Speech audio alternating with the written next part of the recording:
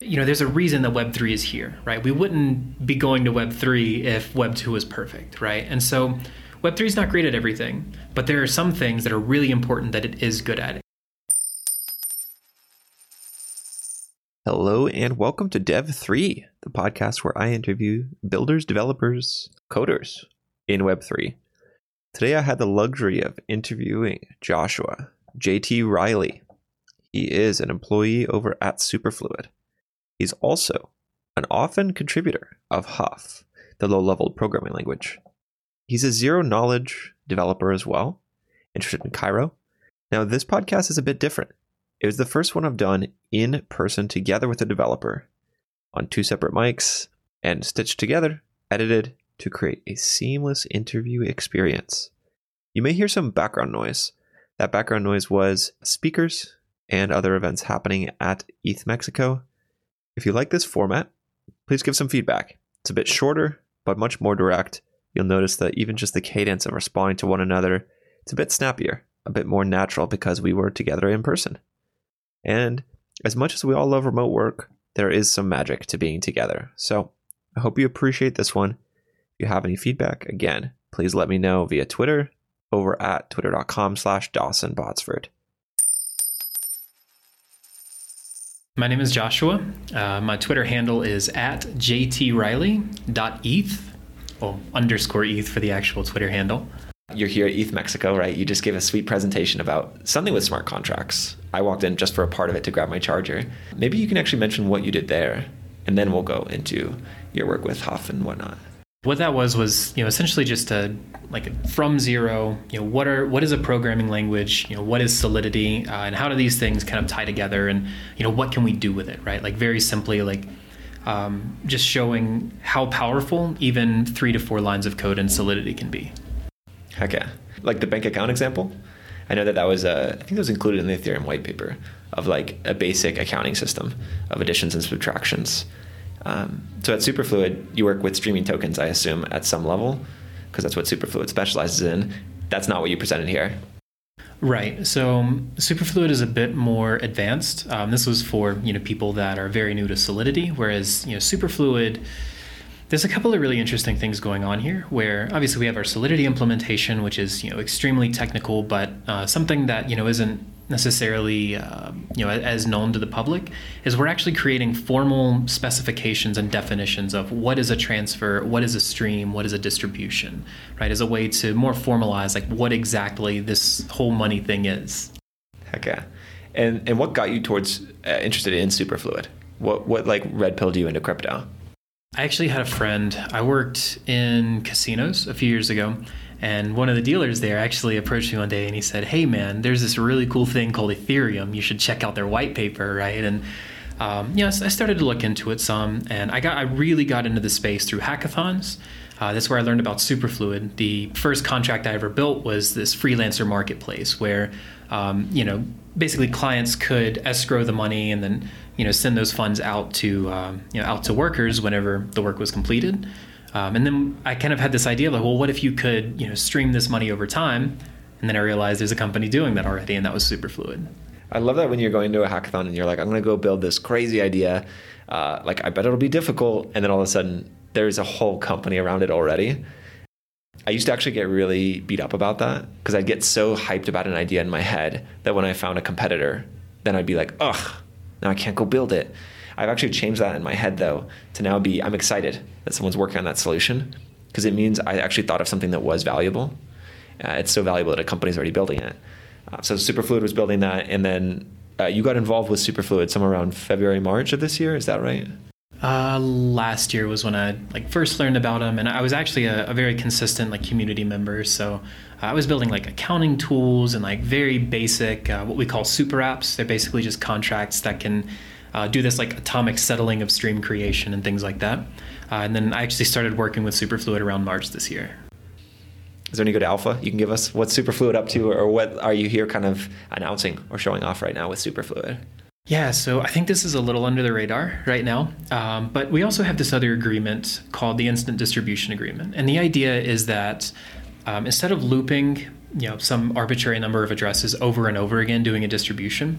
With this IDA, what we call an instant distribution agreement, you loop addresses once, and then every subsequent distribution is essentially in constant time, right? You don't have to loop over these addresses anymore, right? And so this was something that I learned about, when I was joining, and I thought it was really cool. So the alpha here is we're actually creating a way to let you stream like this, where you can update a single stream and that's distributed out to many, many people. And this opens up a lot of DeFi options, right? Like real-time liquidity provisions, real-time DEXs, and things like that. So very, very excited about that one. I feel like there's a complex system here where there's already a lot of DeFi applications out there that are set up to work with non-streaming tokens. I remember chatting with some of the core team about that at ETH Denver, but that actually opens up a ton of opportunities for folks at hackathons and for folks to build with, which is why I'm happy you all are always present at these events. You're plugging into the community for real. And I know that's also something you do. You work on Superfluid. You also work on Huff. You also help run a podcast. So do you want to help, you want to name drop your podcast, and then maybe we could transition over to some Huff? Yeah, so the name of the podcast is called Devs Do Something, and it's at DDS_HQ on Twitter. We're very, very new. I think the first episode just released, but we're targeting a technical audience and really trying to get into the nitty-gritty of these protocols.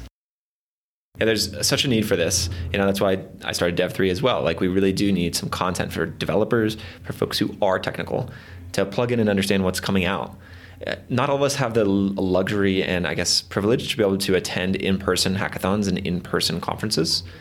For the folks that can't fly out to ETH Denver to go meet the Superfluid team, like I was able to, there should be an equal opportunity. And maybe bringing that through audio is something, we can help do together. It's funny that we get to do it already as you're one episode in and, I'm 5 episodes in. We're both super fresh to it. Yeah, it's great. Yeah, joining forces, it's a multiplicative thing. So then let's get into some lower level programming here. I know you're a frequent contributor with Huff through their GitHub and through some of their online presence. Do you want to tell us more about that? Yeah, so a little bit of background on this. So I think anybody right now that's sort of at this beginner to intermediate level of Solidity, you know the ropes, right? You know the basics, but you still see those people out there that are just, they're giga brains, we like to call them, right? These guys that know the assembly and can break open these blocks and just do wild black magic with these things, right? And so really what's the bridge there? How do we bridge between these people that are able to work with assembly and the people that write high level Solidity, right? And Huff was one of the ways that I learned to do this. So what Huff is a very bare bones language. Recently, a couple of people on Twitter came together and, basically we rewrote this compiler and started writing this standard library for it. I like to describe it as sort of a bare metal EVM assembly language. It's about as close to writing actual opcodes as you can get, right? So you're manually managing the stack, you're managing memory, you're managing storage. Everything is in your hands as a developer. Which is scary for some, right? But for those who are not faint of heart, it's a way to get more gas optimized code. Are there other things that are a positive takeaway besides gas optimization that you'd maybe say Huff is good at? Yeah, so of course, this hyper optimized, contract thing is really good. But I think more than anything, it's a great educational resource, right? Because when you see a Solidity function, what is that? What is that in the bytecode? You just see this long byte string. You don't really know what it is. Whereas in Huff, you have to know, okay, let's push this 4-byte selector to the stack. Maybe let's duplicate this, and then if this is the function that we're calling, execute this code, right? So there's a lot more control there, and in that control, you learn what the EVM is on the lowest level, and then you also learn these incredible abstractions that languages like Solidity and Viper have brought to the ecosystem. Wow, I almost feel like it's like a computer science class, the way that they can show you using usually C++ or Java, the basic operations that are being done by your computer. For myself, at least in computer science, I learned things like linked lists, things like DAGs and trees and all of these things that I actually don't touch ever anymore. But if I were to be a low-level developer, or if I were to be writing Solidity often, having an understanding of that is super important. With security of contracts as well, understanding that level of the stack, I would think is critical. How do you feel about that? Have you seen folks kind of get like armed with this excellent education that then allows them to be more powerful Viper or Solidity devs? Have you seen folks come back out of the depth of the stack when they need to write like certain larger production applications? Right. I would say it's great for both developers and security, security researchers alike. So on the development side, because you now understand, what's happening on the low levels, when you can do certain things, right? Like when should I use unchecked arithmetic, or when should I use an assembly block? When is it going to be better for me to do something in Yule, right? In these little inline assembly blocks, and when would it be better to just use the abstractions that we have in front of us? And then on the security side, so a DAO that I've been contributing to a bit is called Skids DAO, and basically we do these like security reviews, bug bounties and things like this. And so I've been kind of an advocate for learning Huff there, and it's actually like really taught these guys a lot about how to reason about some of the strange behavior in the EVM, because that's where a lot of the security issues come from, right? It's like this unexpected behavior in the EVM, and seeing what it's doing on the lowest level is a really good way to learn that. Is there any interoperability between Yule, Huff, Solidity, or Viper? Can any of them tag team within a single contract, a compiled contract? So in a contract, right now, the only thing you can do is Yule within a Solidity file, right? So anytime you see an assembly block and then you see, this, the like parentheses oriented syntax, the sort of functional syntax, that's all Yule. Huff currently can't be used in line with this, and then Viper is kind of on its own as well. So you have Solidity and Viper, which are your high levels. Within Solidity, you can write some assembly. Viper chooses to not allow assembly for the sake of readability and security. And thankfully, for now, like Viper is a very, very gas efficient language. So a lot of times you don't really need those gains. And then Huff is kind of in its own class altogether. So it was originally designed as like this just extremely optimized contract, because that's what Aztec needed at the time, right? Whereas, now, like I said, it's a bit of an educational resource, and it's also like, if you want to write a contract that's small enough that when you see the compiled output, you can reason about what each byte in the bytecode is. Like that's about what you get with Huff. Wow. So with that superpower of having a really tiny compiled output, I had a chat with Patrick Collins, as I mentioned just last week on this podcast, where he had mentioned this idea that what if there was a vampire attack on every DeFi protocol that was the exact same smart contract, but written in a low-level language like Yule, such that folks could do the exact same operations in maybe 50% of the gas? Have you ever considered that? What would you think would happen? I don't know if you were around during the SushiSwap fork back in 2021, but they just took the Uniswap code, added a token to it, and that at the time was enough to bring a community over to Sushi.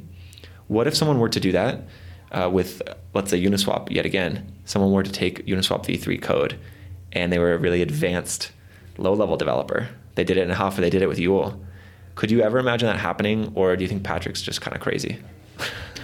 I think it's definitely a possibility, but I will say that Huff is not it's not just this magic silver bullet of everything is just objectively better now, right? Like something that one of the other contributors like calls himself is a foot gunsmith, right? Because it's very easy to shoot yourself in the foot. It's very easy to miss little things, right? And I mean, even some of those popular protocols out there have ended up having security issues that had to be patched, or maybe a bug bounty found them, or in worst cases there were exploits. So I mean, it doesn't come without that risk, right? So that's something that users would have to understand, that this is it's the same protocol, right? It does the same thing from a high level, but it's very different internally. So I think that would maybe deter some of the security-minded folks a little bit.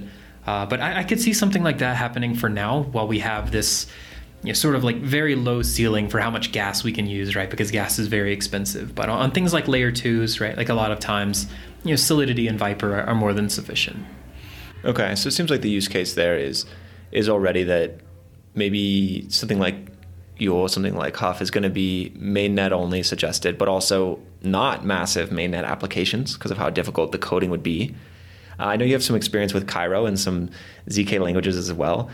To me, this is a greenfield. Like I have such little education in this area. I'd love to understand from you, as maybe even a suggestion to folks who have heard and are interested, but don't even know what this means.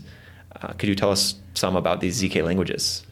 I consider these ZK circuits as a new programming paradigm, right? So with smart contracts, like Solidity, you're writing code to be executed on chain, right? So these execution clients, they execute it and they validate that, this output, this input leads to this output, and we know exactly what's happening by running this on chain. The problem is this is really hard to scale, because when you need to sync a node, you're especially one of these full archival nodes, right? You have to replicate these transactions and run through each one, and it's very expensive. So what these ZK languages do, especially languages like Cairo, is you run the computation off chain and you submit a proof. And so this proof, in short, it validates, or you can validate this proof, on a much more time efficient scale, right? So you can not run every transaction yourself, but you can have certainty that this transaction output is valid because of the proof. So the reason I say this is a new programming paradigm is because you're not writing instructions to be executed per se, you're writing constraints to be met. So the proof can be anything, but there are specific things that you want to constrain. Like in the case of an ERC20 transfer, you want to constrain that the sender has enough balance, that the receiver's balance won't overflow, and then you want to assert that at the end of the transaction, the sender's balance should be decremented by an amount and the receiver should be incremented by that amount, right? So we're writing constraints rather than instructions. Okay, and do you see this constraint-oriented programming to be something difficult? What's it look like on the outside to a developer coming into this? I would say it's difficult. I have met quite a few devs that are not fans of Cairo. I think part of that too is you come into it with the mentality of, oh, this is just another programming language, I'm going to write it like everything else. Whereas it requires a fundamentally different way of thinking about these programs, right? You have to think in terms of constraining rather than computing, right? And in Cairo, you have these little hints where you can even execute arbitrary Python code. Yeah, so would you say that separation is anything like functional versus object-oriented programming? I don't know if it is directly comparable with functional and object-oriented languages, because it is quite different. It's sort of like a declarative versus imperative. It's I like constraint-oriented. That's a good it's a good descriptor for it. Because like I said, it's very much oriented towards these are the parameters in which your proof can be, and if it's not within these parameters or within these constraints, then it's invalid. And if we were to, let's say someone does get hyped on what we're talking about right here, zero-knowledge languages and zero-knowledge programming, where can we take this to production right away? Yeah, so Starkware's Starknet, it's an Ethereum layer 2. So right now it is, very new, it's very young. The ecosystem is absolutely thriving. There's lots of developers, so there's lots of help that can be found with that. Something that I found that surprisingly not a lot of people have mentioned is a framework called Protostar. And so it kind of aims to be the foundry of Cairo, where you can write these programs, you test it in the same language. So it's very much, oriented in that direction of write everything in the same language and work with it from there. There's also Only Dust, I believe is the name of the organization. And they created a repo on GitHub. It's called Starklings. I mean, you should be able to find this pretty quickly on Google. But Starklings is basically just a set of Cairo contracts that they have a bug in them, and you have to find the bug and make it compile. Okay, got it. Yeah, for anyone interested in that style of programming, Rustlings is a super viral, popular way to do this with Rust. It's super good onboarding. Starts with broken code. Usually it's one line change necessary. And then once you have that done, immediately you get the green check mark if you did it right, or otherwise you get red again. So if folks have heard this today and they're super interested in taking this all more seriously, let's say maybe they're a Web 2 developer, but what we've said right here has actually piqued their interest. What's one suggestion you might have for a developer who wants to get involved in Web 3 more, who's at this edge between Web 2? Obviously, Solidity is a good starting point. But I think maybe from a high level here, it's important to understand the fundamentals of what we're trying to do with Web3, right? Because you can learn any programming language, right? It takes a little bit of documentation, a little bit of experimenting and trying out, right? But there's a reason that Web3 is here, right? We wouldn't be going to Web3 if Web2 was perfect, right? And so Web3 is not great at everything, but there are some things that are really important that it is good at. And those things I think are very important for people coming from, especially I come from a Web 2, traditional finance kind of background. So it's very important to, understand these values of, decentralization and really bringing the empowerment to the individual, right? Not just in Western countries, but all over the world, right? This is a global project. So things like that I think are important for people to understand. You actually really have a lot of the same ethics as me about emerging markets and about bringing this to other folks. If that can get you hyped up, then there's an endless supply of motivation when you realize that this thing can actually help the world, this movement we're all in. And to me, that's just been limitless motivation to work on Web3 more and more. We should definitely follow up after this and chat about some of the stuff I'm doing with bundle size optimization and optimizing web pages to load in emerging markets, because I think we may find some crossover here of a mutual interest. Otherwise, thank you for the time today. Yeah, thank you so much for having me. Good luck on the podcast. I'm excited to see the next episode. Likewise. If you liked what you heard here, please leave a review on Apple Podcasts, Spotify, Stitcher, or wherever you get your podcasts. Today, I want to highlight someone who left a 5-star review recently on the Apple Podcast. This is from JBurr3. The title is Awesome Builder Podcast. JBurr wanted to say, this show is an incredible resource for experienced and new builders alike. The episodes are a great way to keep up with the Web3 space, as well as hear from influential developers pushing this technology to the next level. Hey, thanks for the review, JBurr. If you want to be featured on the very next episode, go ahead and leave a review as well.